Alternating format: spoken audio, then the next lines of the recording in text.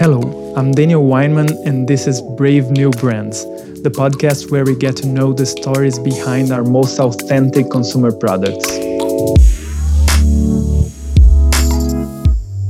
And today we have Jean-Sébastien Siu. In October 2015, he and his brother Jeremy launched Suitably. It all started from an idea to combine old-school tailoring with technology while making their products accessible and affordable. They've taken deep dives into AI, body scans, and other efficiencies to produce the perfect fitting garment at 50% of the price than what their competitors can offer. Technology is what differentiates Suitably from the pack, but as you're gonna see, they didn't start with tech. I hope you enjoy it. Let's check it out. Jean-Sébastien, welcome, man, to Brave New Brands, our podcast about startups that are changing the way commerce is being done in the world. And I'm very excited to know more about you, your story, and just chat freely. Sounds good. It's a pleasure to be here, and thank you for the invitation. It's always an honor. Amazing, man. Maybe let's start from the get-go. What was the spark of inspiration that led you to create Suitably? It's a good question. So my background is in engineering, and I used to work in the corporate world. And when I mean that, larger companies, meetings, customers, consulting, and so forth. Wearing a suit was always an important piece of my day job, and so.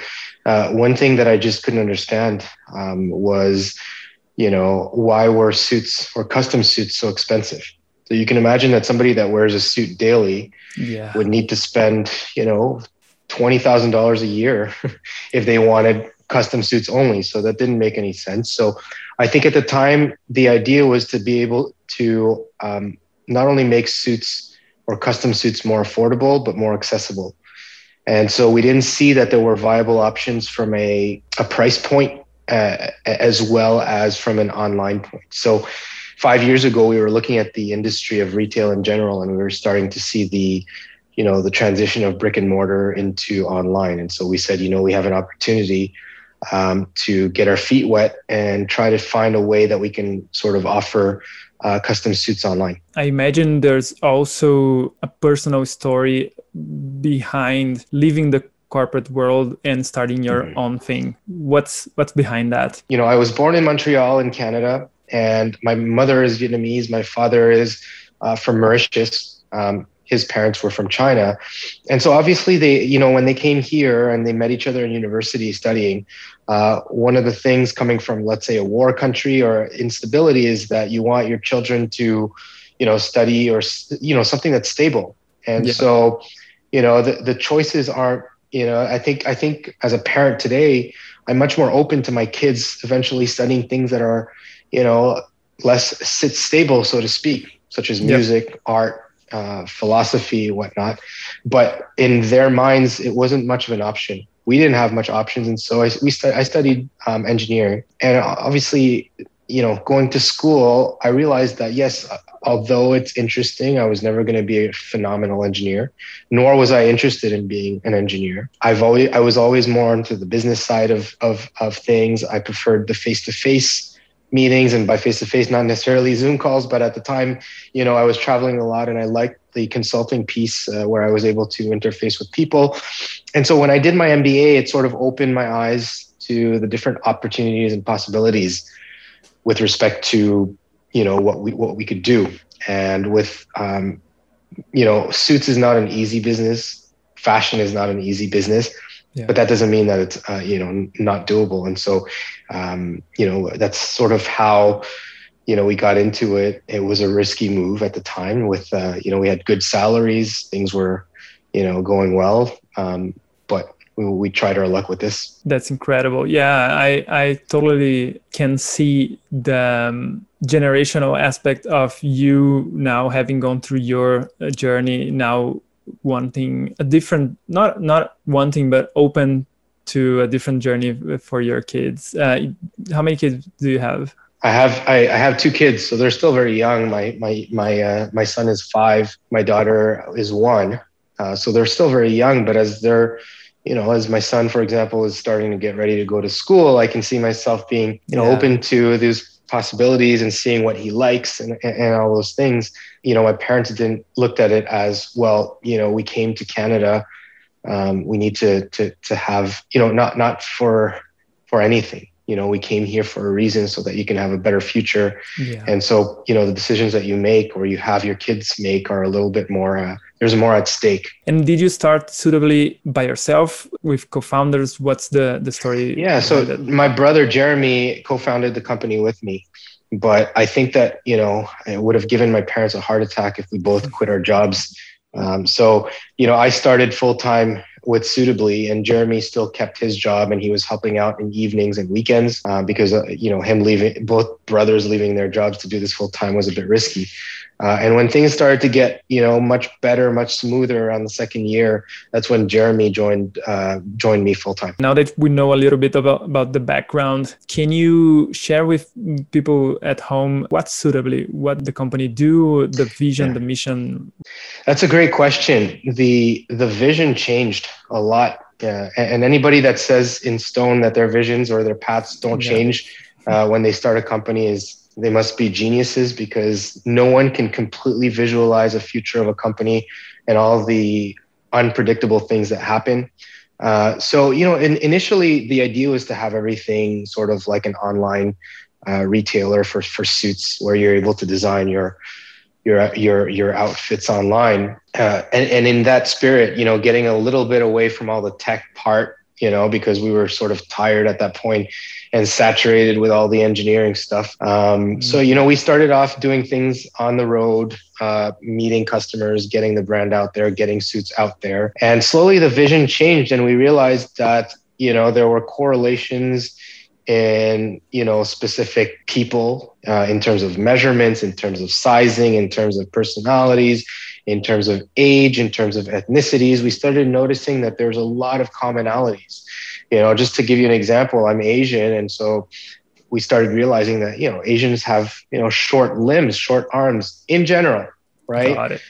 Versus, let's say, other ethnicities that have smaller shoulders in general and what so forth. So we started realizing as well that there were correlations between specific measurements of body parts. And so with the wealth of data, we said, well, why don't we jump in and start incorporating some technology and some data analysis. And the further we got into it, the smarter we got, so to speak. And, we started using our artificial intelligence and using our data, as a neural network where we can sort of draw information. So all that to say, in today's world, Suitably is a company that sells custom menswear online. So dress shirts, suits, using technology, artificial intelligence to eliminate error. So not only are we eliminating the guesswork, we're optimizing and digitizing the whole process. Rather than using tapes and very old-fashioned ways of doing things, we're using technology to sort of generate the perfect fitting patterns for your garment. So so the customers can sit at home, use our automatic sizing technology, which consists of about 12 questions that the customers can answer. And we're able to dig into our database of thousands of customers that we've measured throughout the years and spit out the ideal, so to speak, garment pattern for their suits. That's incredible. Just a quick anecdote about, I think it was the year 2000, one of my first jobs as in the software industry was creating an application for a totem pole where you would fill your measurements and try to do what you do now. But of course, at the time, it didn't even work. It was for a big retailer. It was deployed, but very few people wanted to use it. So of course, technology made leaps progress in the interim, but you've accomplished something that I know it's hard to do. Yeah, I think one of the things is you can only get there by having gotten out there. So a lot of times in today's world, And especially with COVID, people like to hide behind their desks and get work done. Yeah. It's very hard to do what we do if you're not out there, getting your product out, talking to customers, asking what their preferences are. If you're 60 years old, your needs are not necessarily what a prom teenager would want out of a suit. So, actually going out and meeting customers and measuring them and understanding them helped a lot in developing the data collecting that we've been doing. And it's more than just 12 measurements that we were collecting. We were collecting a wealth of data so that, we'd be able to get to the point that we are today. You mentioned it helped you with finding out what data you need, how to use the intelligence that later on became artificial, but first probably was real human intelligence doing the work. Besides that, did it help you with the business development? Also, like, were you able to become profitable before you invested in technology and this kind of thing? 100%. I like watching YouTube and I like listening to podcasts of successful entrepreneurs. Not necessarily, I don't really enjoy things like self-help, the guys that just sell self-help. That's not my, I'm not really into that. I like to listen to people that have actually made it in the business world. That really inspires me.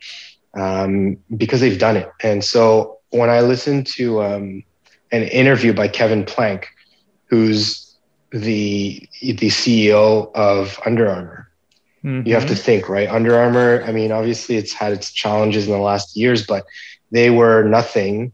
And they were challenging Nike and all Adidas and all the larger brands in the athleisure industry. He mentioned the fact that, before going out and getting financing and developing technologies, he always had this philosophy of saying, well, why don't you just sell more? People are so stuck in trying to get financing. It's become sexy to go for round one, round two, and getting financed and diluting your equity.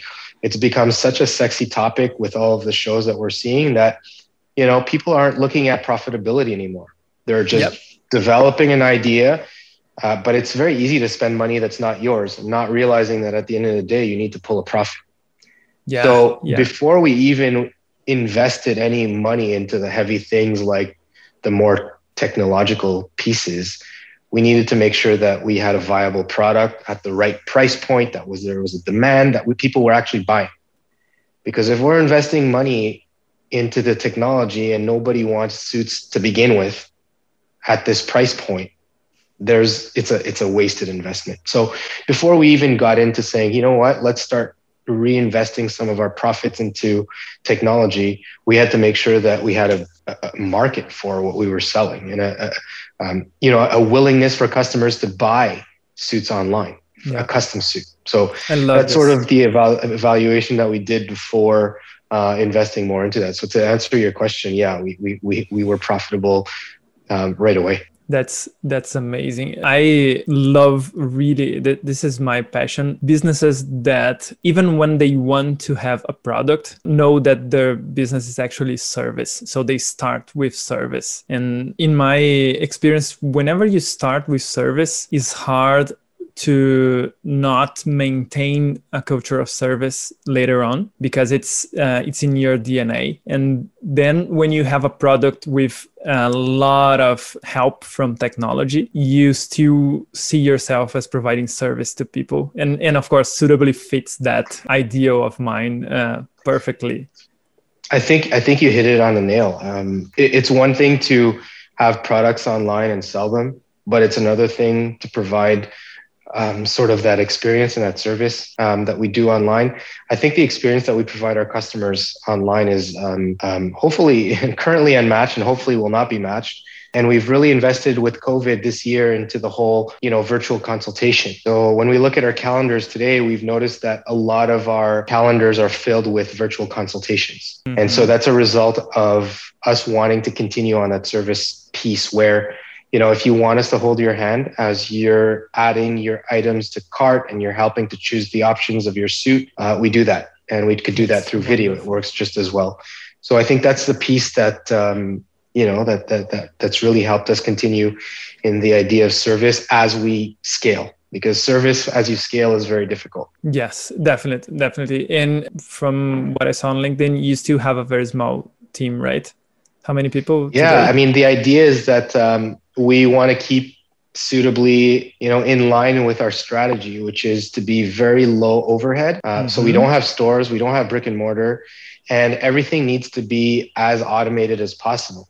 So the moment that somebody enters an order, there's no guesswork, there's very little human interaction.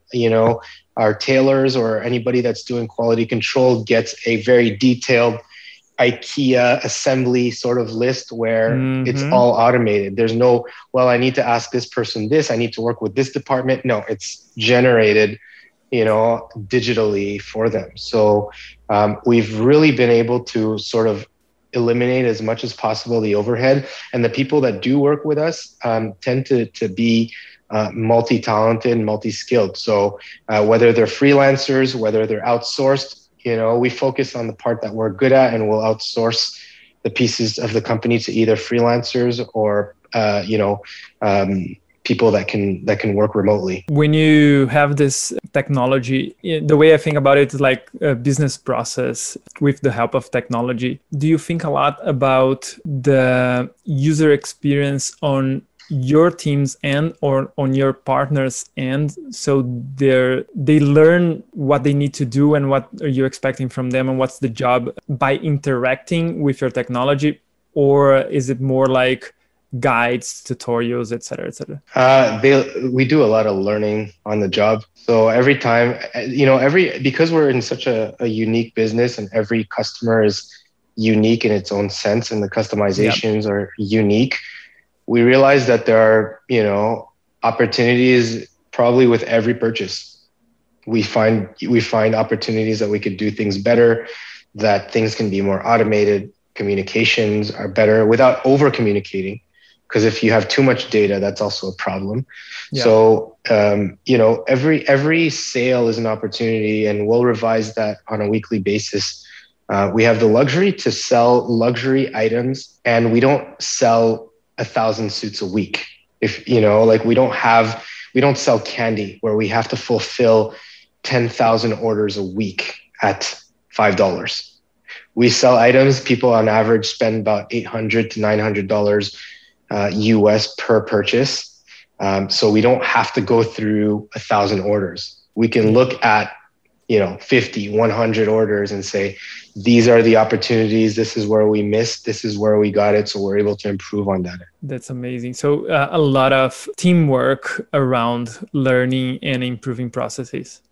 Absolutely. Yeah. It's vital. I mean, I think, the key and the competitive advantage in this business is how well we manage our overhead. Yeah, the thing I'm trying to learn from you here is how much do you spend on technology for improving processes and hiring someone new, for example? How much will you invest in like shadowing together with someone that's really experienced when you bring someone on, or using your tool? Because I have an assumption that it's very expensive to build technology, and since the processes are changing a lot, you would have to be changing a lot here. That's a good question. I don't view things the way you do. I don't think technology is expensive, because technology, once you've developed it, has, there's tweaks to make and changes to make, but it's there to stay. So your technology becomes cheaper and cheaper for every sale that you're generating in the future. Right. So if you're selling one suit, that technology is really expensive. If you're selling 1,000 suits, suddenly you're looking at the technology and you're saying, okay, we have the scale to make it cheap. So it's sort of a mix between developing the technology, but also we have a strategy in the way that we hire our employees. We start looking quite young. So we go, we're lucky in Montreal, it's a hub for IT. There's a lot of people that study an engineer, computer science, and fashion. So, I'm a big basketball fan, and I love watching the way that some teams can succeed and some don't. I like to develop from within. So we will hire somebody that has a tremendous amount of potential, but does not know, yet, or they haven't, and not only when I mean potential, I don't mean I'm only good at coding, I'm only good at fashion, I'm only good at video, I'm only good at content. We find people that are very multi-talented. So the problem right now with companies is you have marketing that's very siloed, sales that's very siloed, technology that's very siloed, and they don't work together. Whereas we look at hiring people that not only can be good at content and understanding strategy, but can be very good at the technical piece, right? So that's sort of like, I'm a basketball fan, like I mentioned, positionless basketball. Back in the day, centers can only shoot layups. Now they're shooting threes, they're jumping, they're running, they're doing everything. So that's sort of like, we want to build like a flat organization with very multi-skilled, multifaceted individuals. Got it, 100%, man. What would you say is your current moment? I know I'm going to present two options, but you can add a third one. Do you think you have more demand than you can fulfill, or more capacity than you have demand for? Good question. The beauty about the business is that we've built a business that can be scaled.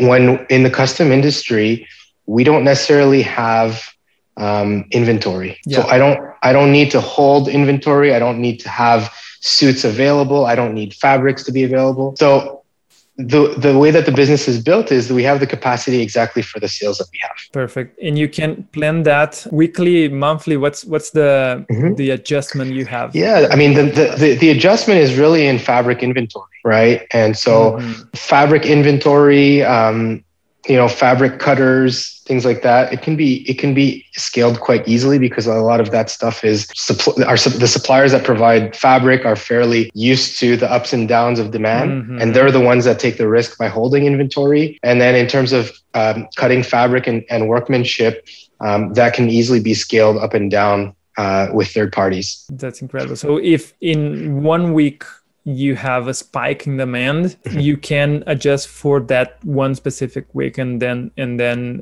reduce if the next week. That's right. We don't pay for unused capacity. So we spend on used capacity, and we make sure that the potential or the buffer for growth in capacity is sufficient for any spike in demand. I'm also an engineer.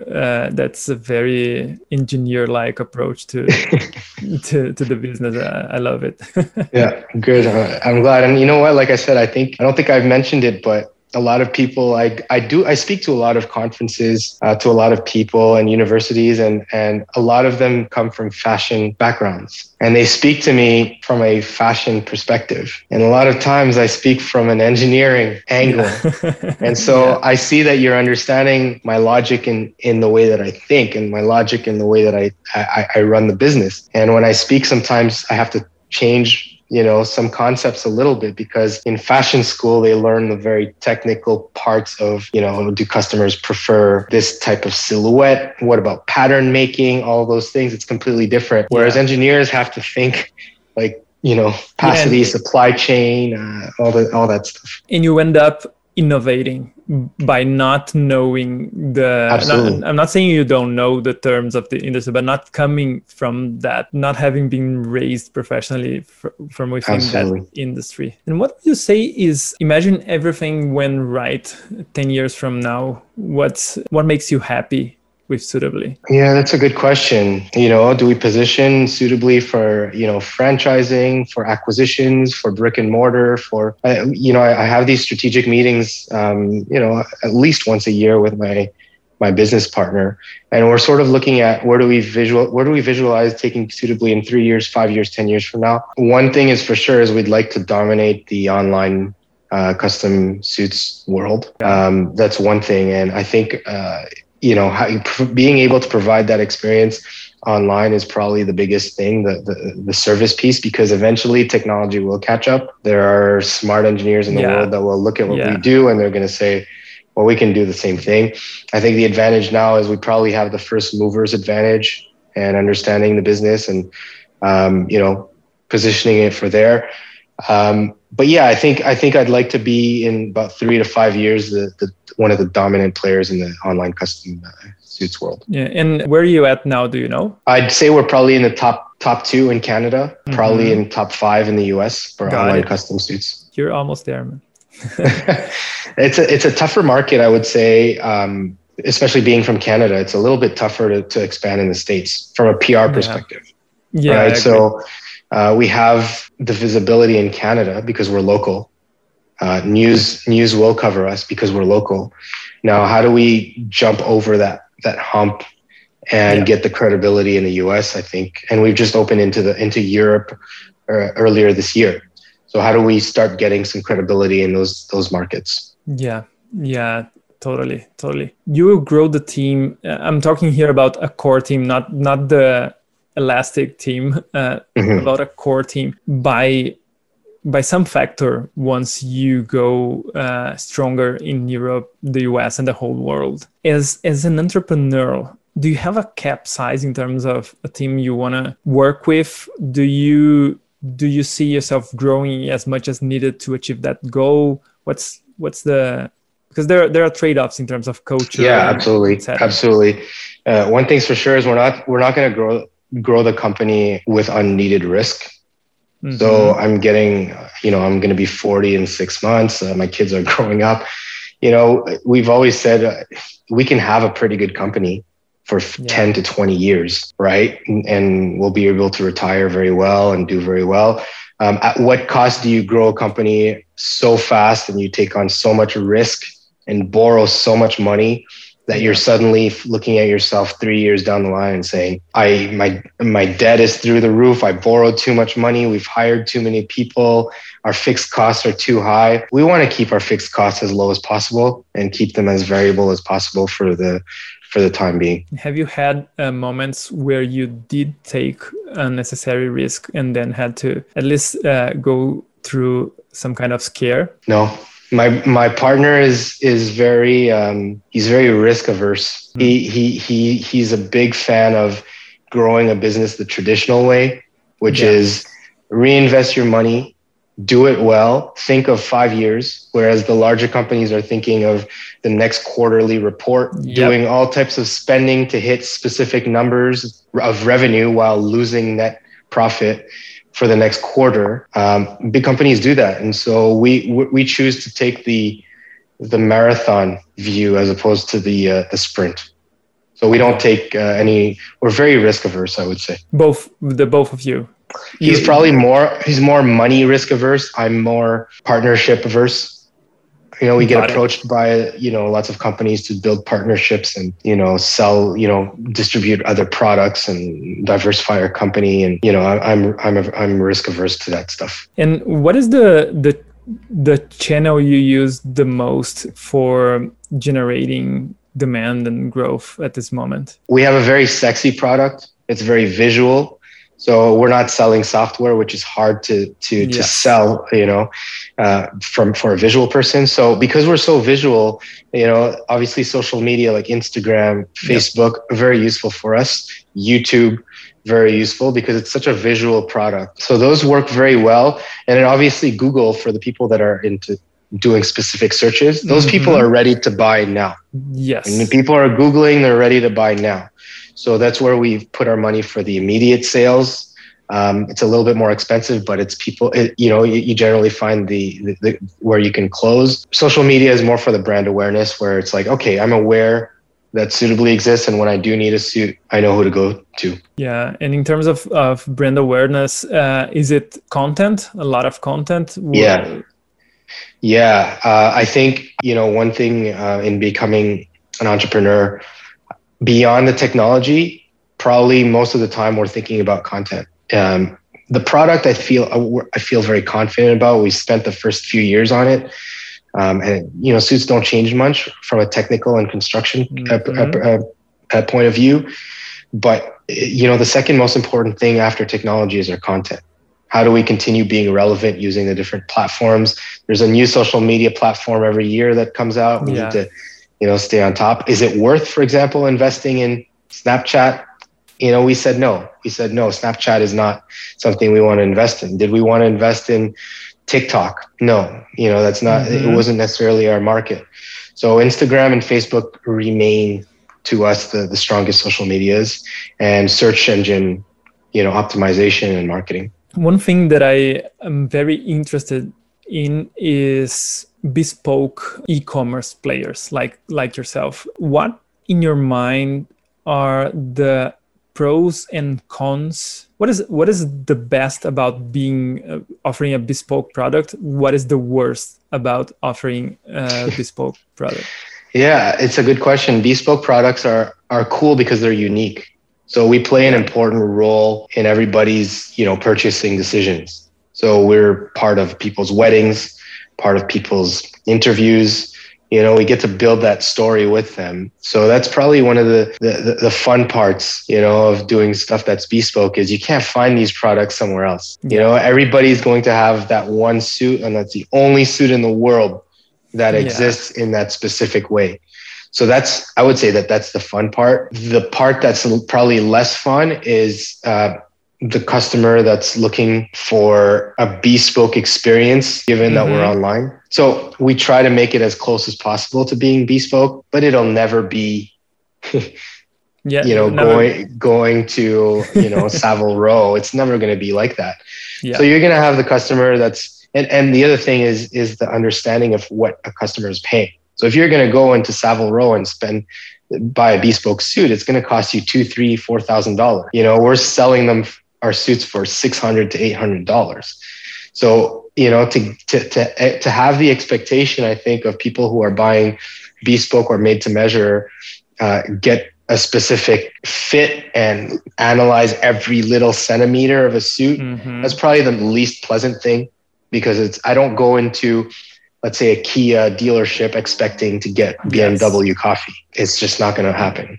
Yeah, I can see by the way you express it that you must deal with it quite regularly, and have to devise strategies how to communicate it better, right? Yeah, I think one of the things that we realized in the first years was to really identify our customers. So if we're not attracting the right customers, the experience is not necessarily great. So throughout the buying process online, and for the people that come to get measured in our showroom, we make the expectations very clear. Yeah. There's no way that you can miss it throughout the buying process. Yeah, that's amazing. Just to make sure, I think I know the answer to it, but we're talking about the same quality of a $2-3 grand suit for a third of the price, half the price, or something like that. So I would say that probably in what we're offering, probably half the price. Same quality. Same quality. Something about the experience needs to change, and technology makes it. Yeah, I think it's just not making errors. And when you buy a luxury brand, you're paying for the in-store experience, you're paying for the employee's salary, you're paying for the coffee that they serve you. Those are all things that people don't realize that they're paying for when they're getting a certain product. So by being online, you're not paying for your coffee that we have to serve you. You're not paying for the janitor that needs to clean, the store every evening.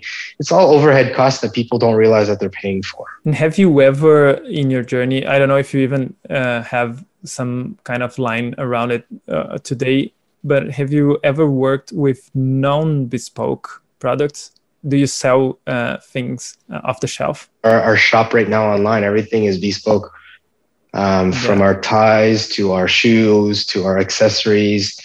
Everything is custom. I mean, you can buy the actual, what we realized online is people don't necessarily want to design, right? Like I know that we talk about bespoke so you can design your suit, but we've realized that people want to see an actual suit and they're like, I like that one. That's exactly what I don't need to configure it. I don't need to change buttons, options. I want exactly that.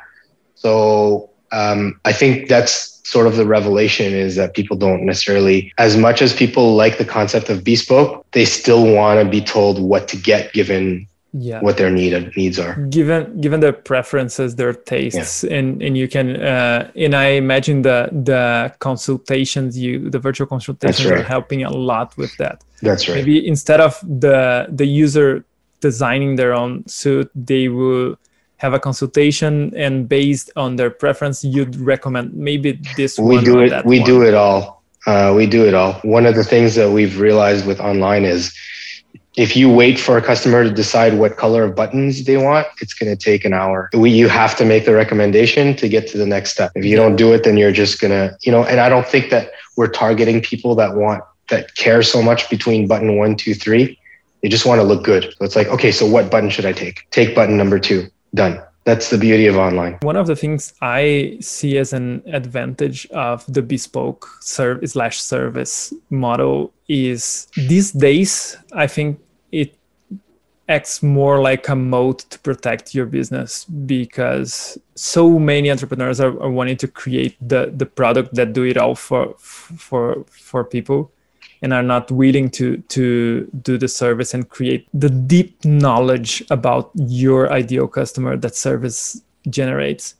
Do you think that this is one of your competitive advantages? Mm-hmm. Yeah, I think we'll attract a certain competitor, a certain customer, but we don't necessarily go after the traditional bespoke customers either, right? We're going after, because the traditional bespoke guys are just going to go to a store. And we don't want those guys either, because those are the very, very picky guys that are going to look at every single thread on a button.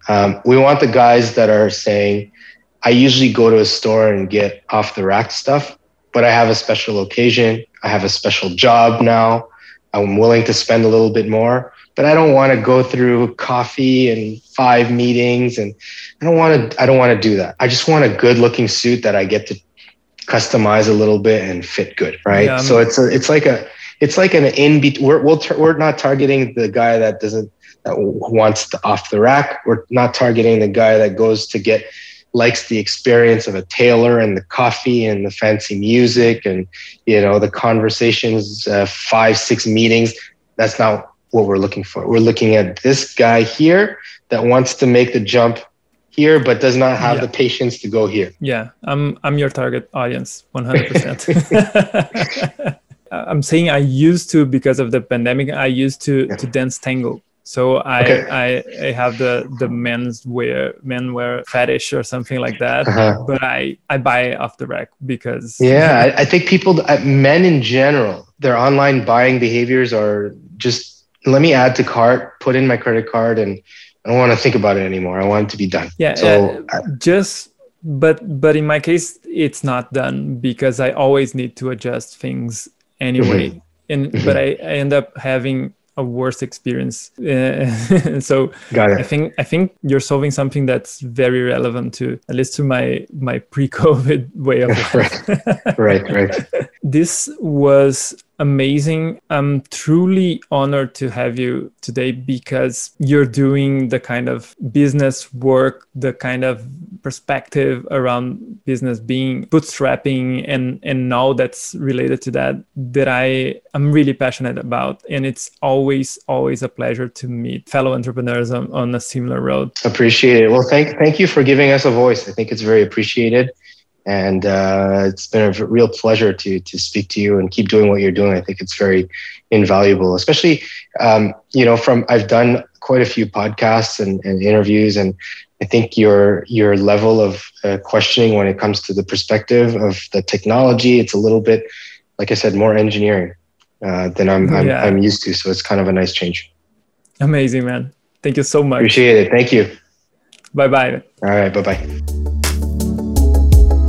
I'm Daniel Weinman, and this was Brave New Brands.